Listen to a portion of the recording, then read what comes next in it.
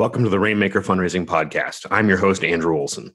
This podcast is produced to give fundraisers and nonprofit leaders like you the tools to increase mission impact. Tune in weekly so you don't miss a thing. Your mission is critical. Your resources are finite.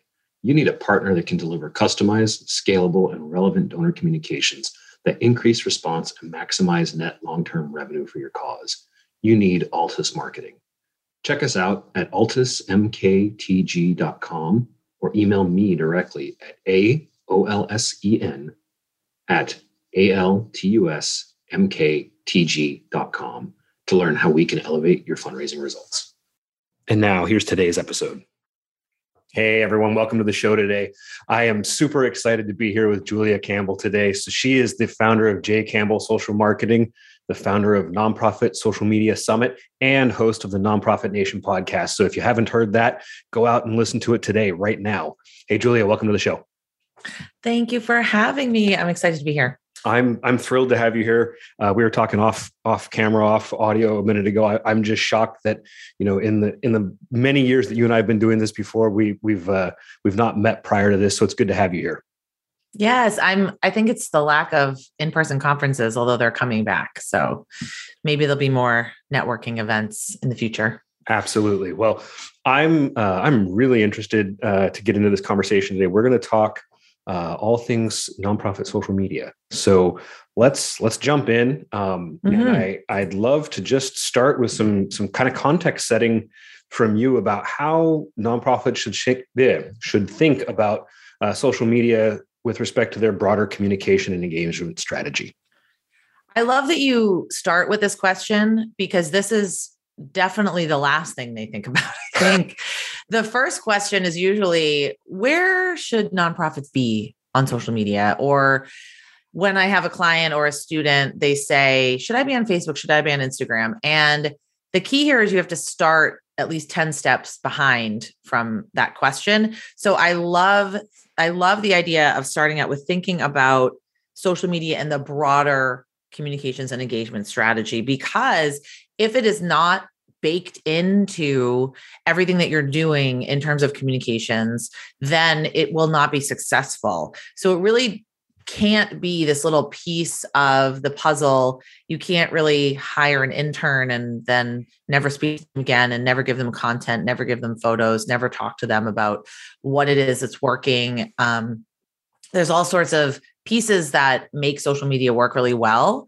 And what I also think people get fundamentally wrong in terms of thinking about it in terms of the broader strategy is that the principles of social media, especially for fundraising, are the same as the principles of fundraising. And they're the same as the principles of marketing, but they just need to be done in a little bit of a different way because the platforms are all different. So I really believe that social media should be augmenting and enhancing things that you are already doing, and it should be contributing to the broader organizational strategy that you've identified, hopefully either in strategic planning process, or maybe you do 3 months, 6 months goal planning. Maybe you have a marketing plan for the year, but it needs to be integrated into all of that.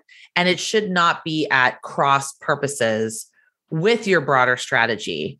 And another point that I want to make is that when people hear me talk about social media, sometimes they think automatically that I'm saying it should replace everything else that you're doing, but it absolutely should not replace other things that are successful.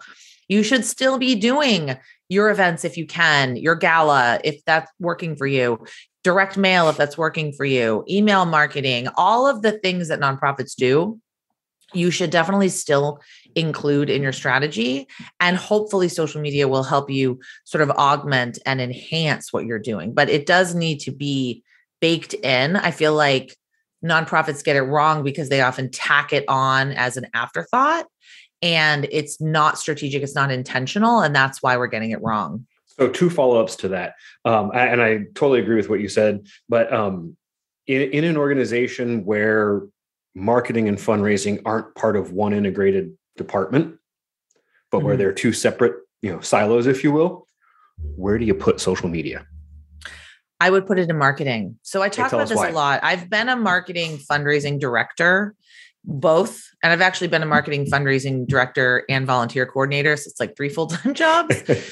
And a lot of the students that take my courses and a lot of my clients don't have separated departments. It's usually one person or maybe 2 people doing the work of 7 people. But I believe it should stay firmly in marketing. That doesn't mean that fundraising shouldn't have a perspective, because if there's a campaign being run where you're asking for donations, then certainly the fundraising department should have some input into how we can best craft that ask.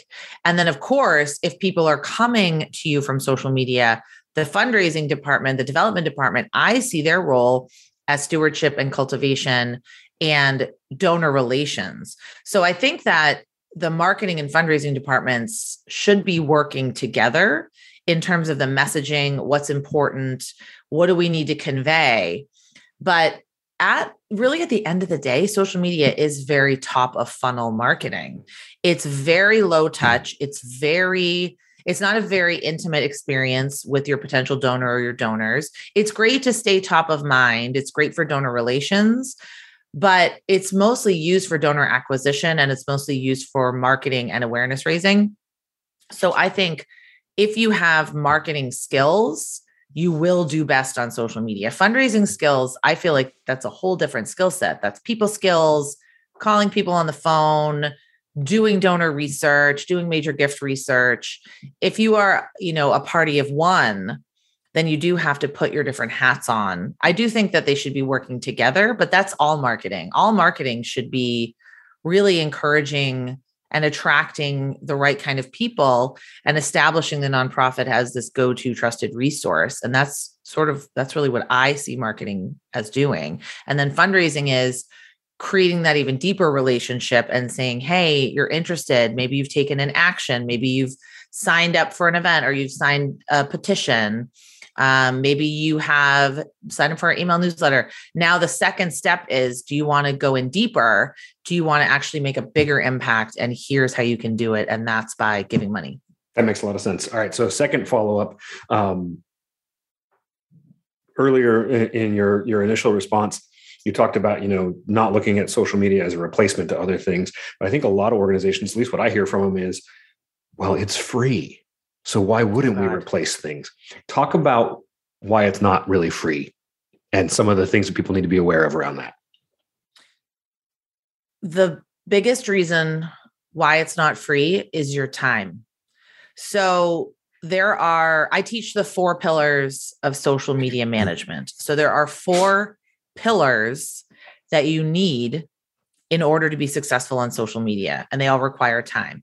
The first pillar is research and listening. So spending time to learn about the individual platform that you're on, because, TikTok is different than LinkedIn, and really figuring out what your audience wants and what they gravitate, answering your DMs, following other people, contributing to conversations, like becoming part of the community. And then the 4th pillar is measurement and analysis, because if you're not actually looking at what you're doing, then it's not going to be valuable. You're not going to be able to improve. So it's so much work. It's sort of like when people say it's free, I'll say, oh yeah, well, my friend, tried to give me a free puppy and the puppy was free, but what do I do after I have the puppy? And the puppy is lovely, but we didn't take the puppy. But because you've got to walk the puppy. I mean, we all know this. You got to walk it. You got to train it. You got to, you got to feed it. It's free, but it's not really free. Yeah, we took the puppy. I know that pain very well. Yeah. And I think the other side of that coin is we do need to realize that these are multi-billion-dollar businesses. We cannot look at any of this through rose-colored glasses. Like, we can't be naive. Great point. About what Meta is designed to do, okay, and what they want. And this is rented land. We are renting land from all of these social media companies. So you own your email list, assuming that you have acquired emails ethically and with permission. You own your website. You own your videos that you have on your website. You own all of that. You do not own any of the content on Facebook or Twitter or LinkedIn, wherever you are. You don't own your follower list. and they can pull the rug out from under us at any time. And they do pretty frequently, because I think at the end of the day, we have to remember, and I'm not a cynical person, but we do have to remember that they are businesses and they answer to their shareholders first and foremost. Making a profit is first and foremost, as we have seen in some of the ethical discussions around using social media. So we need to understand that while these platforms are free, sometimes you get what you pay for, and we are the currency. Our data is the currency. We just have to be real about that. That's such a big one that, we're the product, whether we want to realize it or not. And the point you make about rented land is really important. I mean, I often hear organizations, and it's a shocking statement, but say things like, well, we're not going to build a website, or we're not going to create an email we're not going to have an email program because we're on Facebook and we can just use Messenger and this and that. And I always am thinking like, well, okay, until Zuckerberg decides tomorrow that he's going to turn that aspect off, right? We'll see what he did with Facebook fundraising tools, which are very powerful. And a lot of nonprofits do raise millions with them. But he did that not because he loves nonprofits, honestly. He did it because he saw the success of the ALS Ice Bucket Challenge. But what bothered him was that people were going off Facebook to make donations. So the ALS Ice Bucket Challenge showed Facebook that the power of these challenges and the power of fundraising on the platform, but they didn't like the fact that people had to go off Facebook to make a donation. So they thought, what if people stay on Facebook and can make the donation within the platform without leaving? And then we get that data too, because we see donor behavior. So I think that we should make hay while the sun shines, or what is the saying? I don't know. Make hay while the sun shines. I don't know I think that's what I don't know what the saying is. We should totally be using these tools while we can, while they're still free, while people are still using them and trusting them. But we have to have that long-term plan of bringing people over to our email list, getting them to make a donation via our donation CRM, getting them to our website, tracking them in a different way. So there does have to be that long-term strategy as well. So you talked about data a couple of times. And one of the things I wanted to get your perspective on is what you see, in the weeks, months, and years ahead with respect to some of the changes to data privacy and just overall, Google and Facebook changing how they, whether they track cookies, whether they allow, organizations to do profile targeting and different things like that. What do you see there? And what do you think the challenges are going to be for organizations? For nonprofits specifically, the challenges right now are a lot of organizations are being identified as social issue organizations, and they're being banned from advertising. I've had even the smallest little local museum that I work with banned from Facebook because they were talking about Black History Month, I think. And that's going to really be a problem for us if we're used to being able to target people. We're used to being able to use the Facebook Pixel or, any kind of the Google tracking tools. The other important thing to understand is that ads are going to get much more expensive. And I think they already are because of the recent iOS update. So if you have an iPhone, you've probably seen it and I don't have an iPhone, but someone showed me what it looks like. You can actually opt out of having your data tracked. Yep. So what that means is it's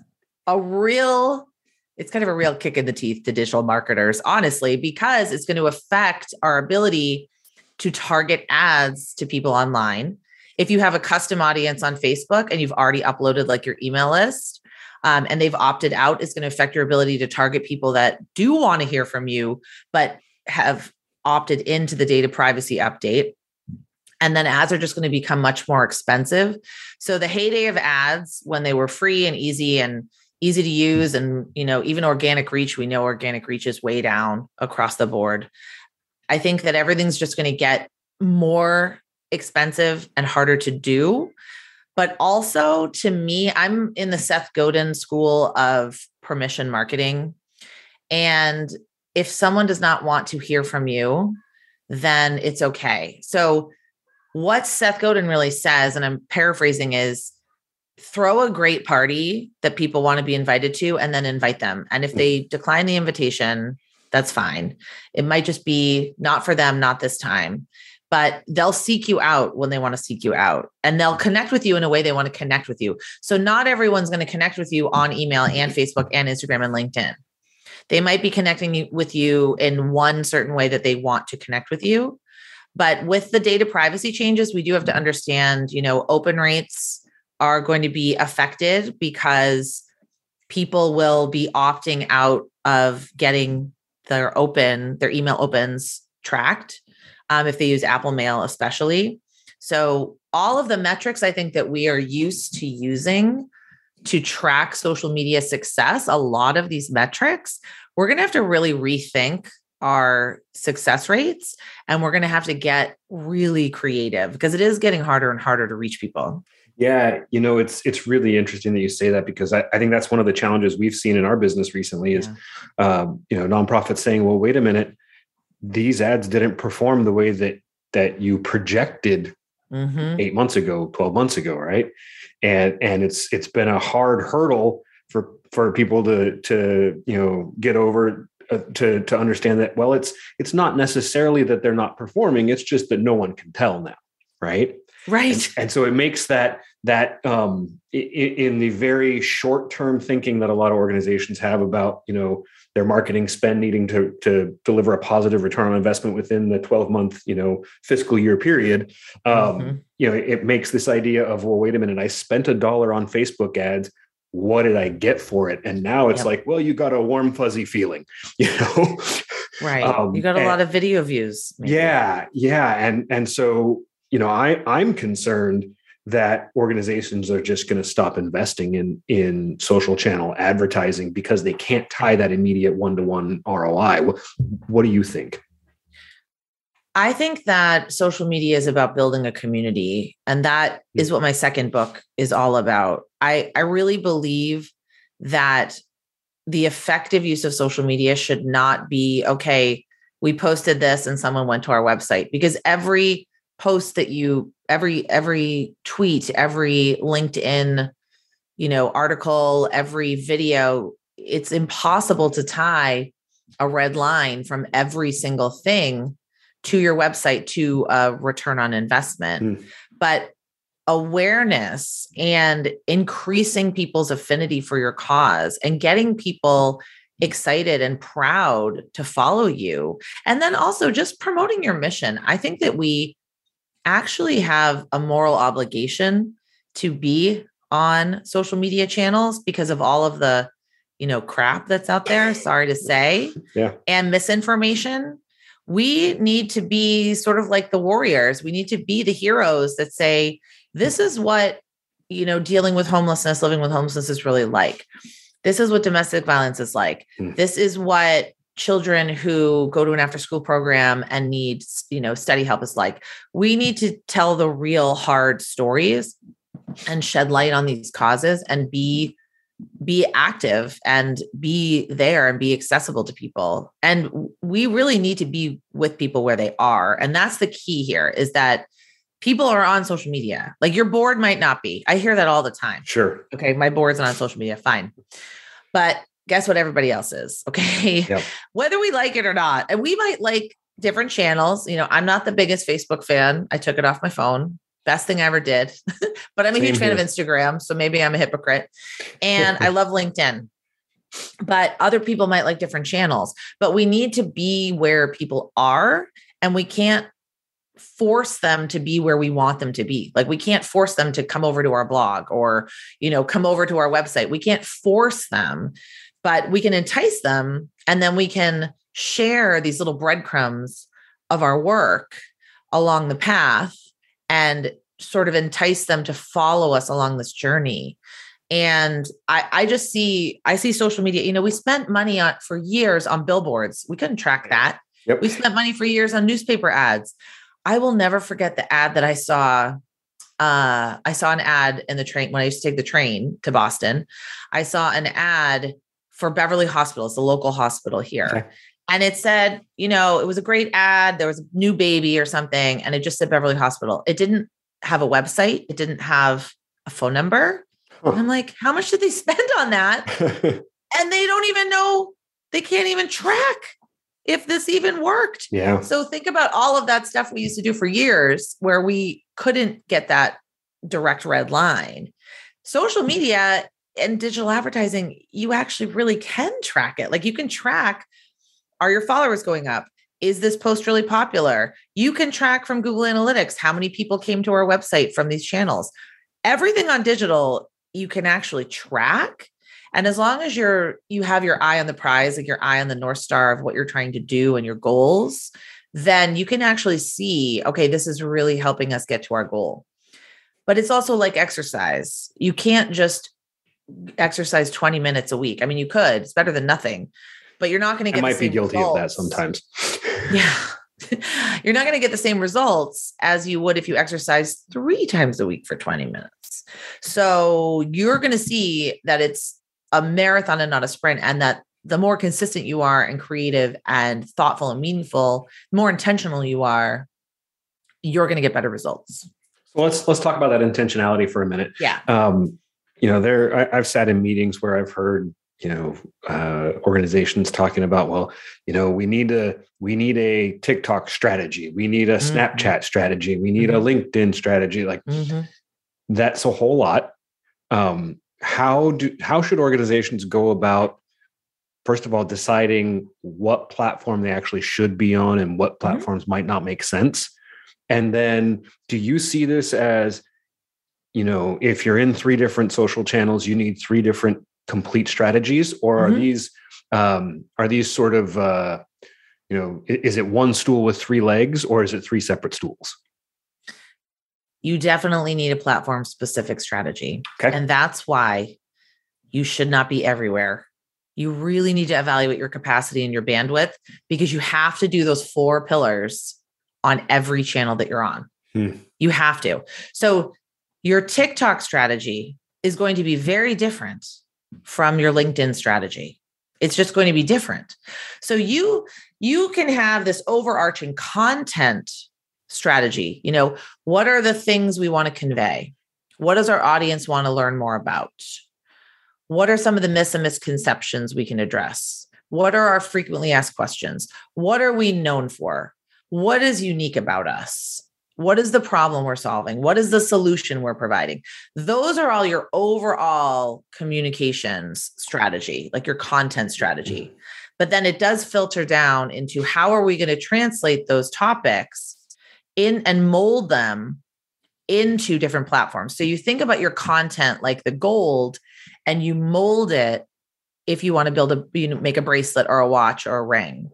So it's still the same gold, but it's just in a different form. And that's very important, because you can't just recycle and like cut and paste a lot of the same stuff. Certainly not on TikTok. You have to create specific content for TikTok or you won't succeed. That people can sniff it out a mile away. It's just the way the community is. Facebook and LinkedIn, you could probably repurpose some things from Facebook to LinkedIn, but every channel is a different country with a different set of rules and best practices, strengths and weaknesses. It's sort of like, okay, I'm going to go to Europe, but I'm not going to buy a guidebook for Germany if I'm going to France. You got to buy the Germany guidebook and the France guidebook. Sorry to say. So it's sort of like that. Like you can plan your trip, but you definitely have to buy the separate guidebooks, because France and Germany are completely different countries with completely different languages. Yeah. And totally different cultures. So if you think about it that way, it is a lot of work. And that's why I recommend not being everywhere. You don't have to be everywhere. And the way you determine where you want to be, you really have to understand your goals and your audience. So an example that I use is I do a lot of work with Boston Public Schools. Okay. And we do all sorts of different marketing campaigns. And they wanted to do a marketing campaign around the FAFSA, the the free application for federal student aid. And they wanted to increase high school seniors applying for the FAFSA, because if you apply for the FAFSA, you're 80% more likely to actually attend college. Oh, wow. So the statistics are there. They wanted to be on Facebook. And I said, are we targeting high school seniors, or are we targeting teachers and administrators? Because that's very different. That's a different message. That's a whole different set of content. But if we're targeting high school seniors, we can't be on Facebook. They're not on Facebook. Are you kidding me? So we created 2 campaigns, one for teachers and administrators and parents, and then one for high school students. But obviously for the high school students, we were on Snapchat and TikTok because that's where they are. Sure. And we did some Instagram. So that's the key here is, what is your purpose? What is your goal? And who is your audience? And it might change campaign to campaign, but if you don't know where you're trying to go and you don't know who you need to like get on the bus to come with you, you're not going to be able to figure out a platform to be on. That makes a ton of sense. So it's March 4th, 2022. Mm-hmm. Russia invaded Ukraine a week ago-ish. Mm-hmm. And I know that there are a lot of organizations, a lot of marketers in the nonprofit sector going, holy crap, is it still okay to talk about our diaper bank or our animal shelter, or how do we navigate that within the context of what's going on globally, being respectful of what's happening, but also not just completely going silent about our mission and cause. Talk to us about how organizations should think about that and what some of the decisions are that they have to make in that process. I think that's a really great question. For me, I'm running my social media for Social Good Academy right now. I always run it during crises. I ran it February 2020 into March 2020.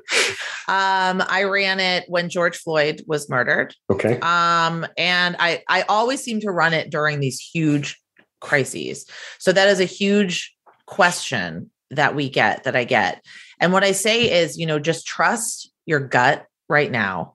Understand that people are really stressed to the max. And if you're going to post something right now, I would post something a little bit more light, maybe a success story, something happy, something good, a staff story. You can certainly talk about Ukraine if you want. I've actually seen a few posts from organizations that I support that say they stand with Ukraine and, they're horrified by this war. And you can do that if it makes sense for you. You don't have to. I would just trust your instincts right now. And if you need to send an email that says, the world is really heavy, we're just checking in to see how everyone's doing. We're not going to send our regular email newsletter this week because we feel like it's just too much, but we want you to know we're thinking about you. That's completely fine. I remember when George Floyd was murdered, and I was actually in the middle of running a digital fundraising campaign with a client, and they just decided to stop everything. I think it was the best idea. So they stopped everything. And then a few weeks later, they redid it. And they said, we really struggled because we want to communicate with you. We have to raise money. This is an important program. This is something that the community really needs. And this is an identified problem. But we knew that a lot of you were really not thinking about this. Like, we just knew that people needed space and time. Yeah. So that's completely acceptable. I just always believe in being honest and open and transparent. And if you want to write a post that says, we're not posting on Facebook this week because of what's going on in the world, and we'll see you next week, that's completely fine. People will understand.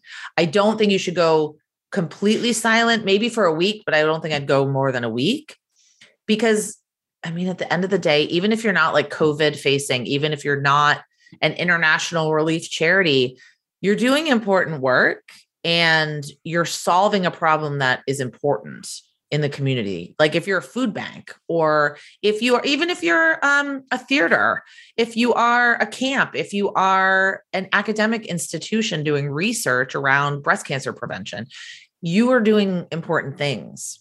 So you might want to take a pause.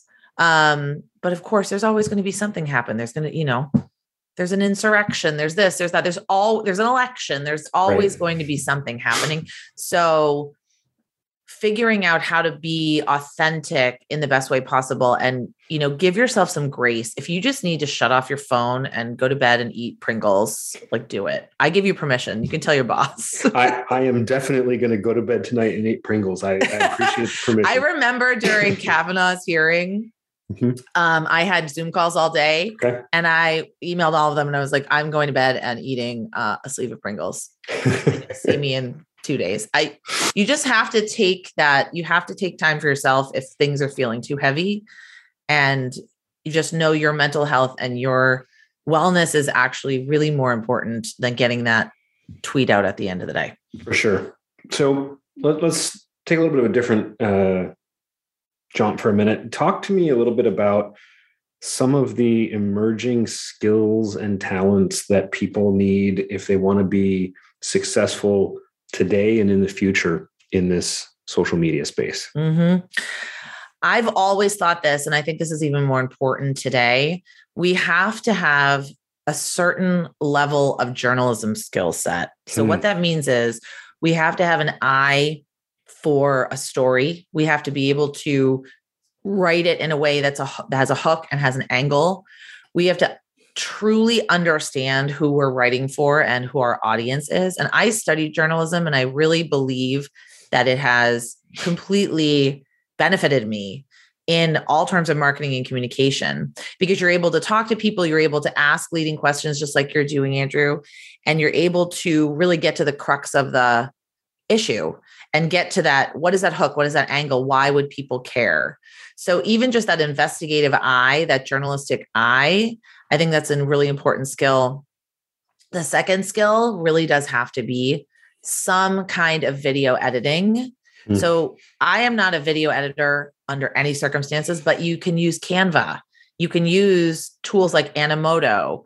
I use Animoto and Magisto. Those are two apps. You basically put your video in there and they just tweak it for you, or you put a bunch of photos in there and they make a montage for you. But we all need those visual storytelling skills at this point. We need to be able to not necessarily maybe take photos, but work with a photographer. Or I don't really like stock photography, but there's a lot of great stock photography sites or free photo sites that are not, the generic, the generic photos. Yeah. So having an eye for visual storytelling, being able to really kind of sniff out what's important and be analytical around it and look at the data, say, oh, this post performed really well. How can we repurpose it? Or how can we create another post like this?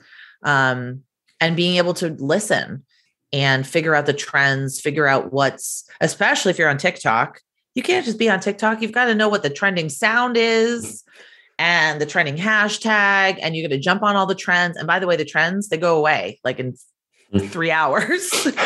So if you're on TikTok, if you're on other channels, it's not quite as fleeting, but you need to have your pulse on what is important in your industry, in your cause area, and how can you kind of insert your particular unique perspective and your solution, because your nonprofit is unique. There's a reason you exist, right? Maybe you're solving a unique problem. Maybe you have a unique solution to a problem that other people are solving, but what makes you unique? And being able to convey that and being able to really be confident in your voice and confident in the choices that you're making. I think those are really important skills. Yeah, that makes a ton of sense. You said something I want to come back to. You mentioned the idea of repurposing content. Talk a little bit about, because I think oftentimes, like if I'm a nonprofit CEO or a CMO, I'm thinking like, okay, how many people do I need in this department to do all these different things? Oh yeah. And, if I create this video, can I get any more mileage out of it than just, the 30 seconds or the 60 seconds of the video? Give us some context for how organizations that are really successful at this are taking, sort of a pillar piece of content and then using it for multiple different purposes. That's such a great question. The successful organizations, they spend probably 20% of their time creating original content and 80% promoting it or putting it out there. Okay. So what I always see the opposite with a lot of smaller organizations, especially, they spend all this time making this great video and then they just put it on their website and they're done with it. And they maybe send an email, one email out or something. Yep. So I'm just going to use an example of my podcast. What I do with my podcast, I write a blog post about it. I have a whole checklist. So I think that's very important that you have your content repurposing checklist, because you're not going to remember all of the things you need to do. So yeah, I write a blog post. I put it up on my blog. I do a LinkedIn post about it, tagging the person that was on the podcast. I pin it to Pinterest. I do YouTube. And then I do Twitter, and then I repurpose it like in my Facebook groups. And I know there's a lot more that I could be doing, to be honest, but that's kind of what I do. And I'm a team of one, and that's what I do. And that's what is working for me. Oh, I send an email to my list, also about the podcast. But I think if you have a system where, if you have this great blog, or maybe you have a press release, maybe you have that great video, if you have a checklist that says, okay, this is where we're going to post it, this is how we're going to repurpose it. Because for instance, Instagram is 60 seconds, and then an Instagram story is 15 seconds. So you will have to repurpose it depending where you're going and the channels that you're on. Maybe, square video works great on Facebook, but horizontal works best on YouTube. And you've just got to know the channels. But I also just don't think that you need to be everywhere. I happen to be everywhere and like to be everywhere and probably don't need to be everywhere, but really figure out where you're getting the most bang for your buck. Like, is YouTube driving a lot of traffic to your website, or are you getting a lot of clicks on your Instagram bio? Where are you really, where is your audience, and where are they most invested and engaged? And you might be surprised when you look at those analytics. But I do think every nonprofit should be creating at least one, we'll just say one original piece of content per week, whether it's a blog or a video. And the video does not have to be produced. You can hold your phone and just give like the executive director's update on a Friday. Here's what you need to know. Here's 5 things you need to know about food insecurity, something like that. And as long as you're doing that every week, people are really going to learn to trust you, and you're going to build such an affinity with your audience, and you'll be seen as the go-to resource. And that should be, at the end of the day, the real North Star of all of this, becoming that trusted go-to resource. Because if you become that, then when you do ask them to do something for you, they're much more likely to take an action. So I think every nonprofit should be creating at least one piece of content every week, and then you can share it across all of your channels. Love it. All right. So we're just about out of time, but I want to get one more question in before I let you go. Sure. One of the other things, and you probably hear this all the time from your clients as well, but one of the things that I often see as a challenge in organizations is this idea or fear, really, that if we let our staff talk about their work without it going through a filter of a PR consultant, something terrible is going to happen. Right.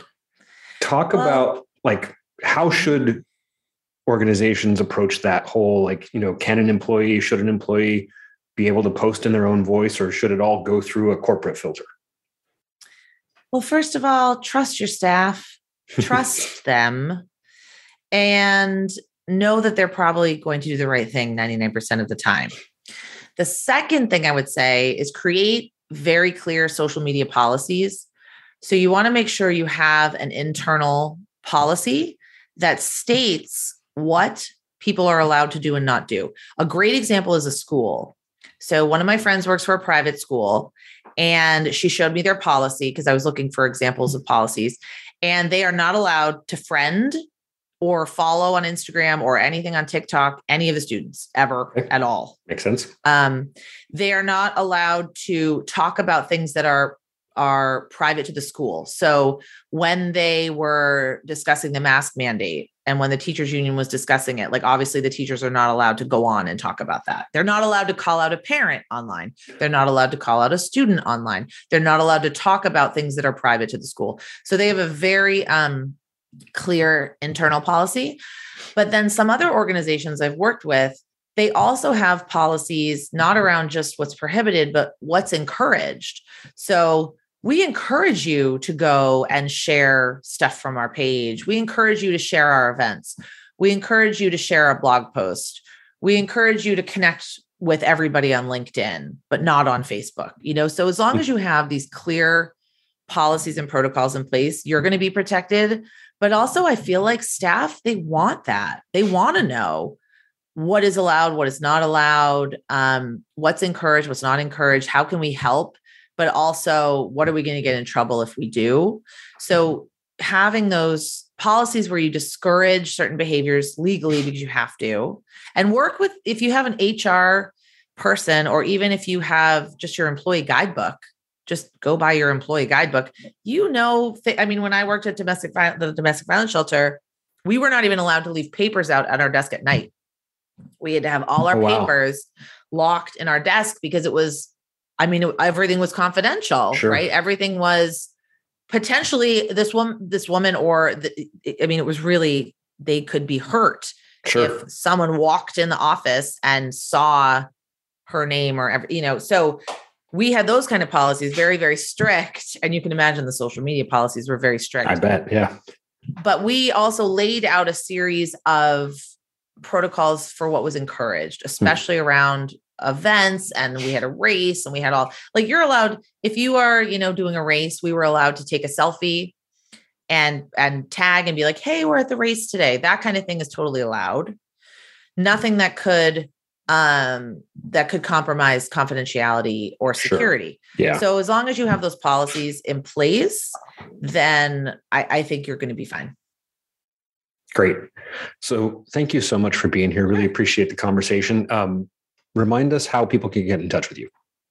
Sure. Well, my website, it's jcsocialmarketing.com. That's my blog. That's my courses. That's sort of everything about me. And then, of course, my podcast, it drops every Wednesday. It's Nonprofit Nation with Julia Campbell. And I've been loving it. I've been really enjoying it. And remind us of your books.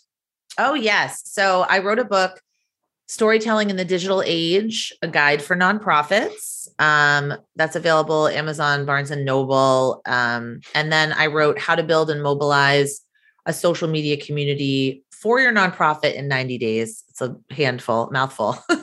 That's also available Amazon, Barnes and Noble, and hopefully your local bookstore, but you never know. Awesome. We'll link to it all in the show notes. Thanks again for being here, Julia. Thanks so much. It was great. Have you read my Amazon #1 best-selling book, 101 Biggest Mistakes Nonprofits Make and How You Can Avoid Them yet? It's the book that I wrote with expertise from over 20 nonprofit leaders and their 300 years of combined experience. You can download it for free today. Just visit andrewolson.net and go to the free resources tab on my site.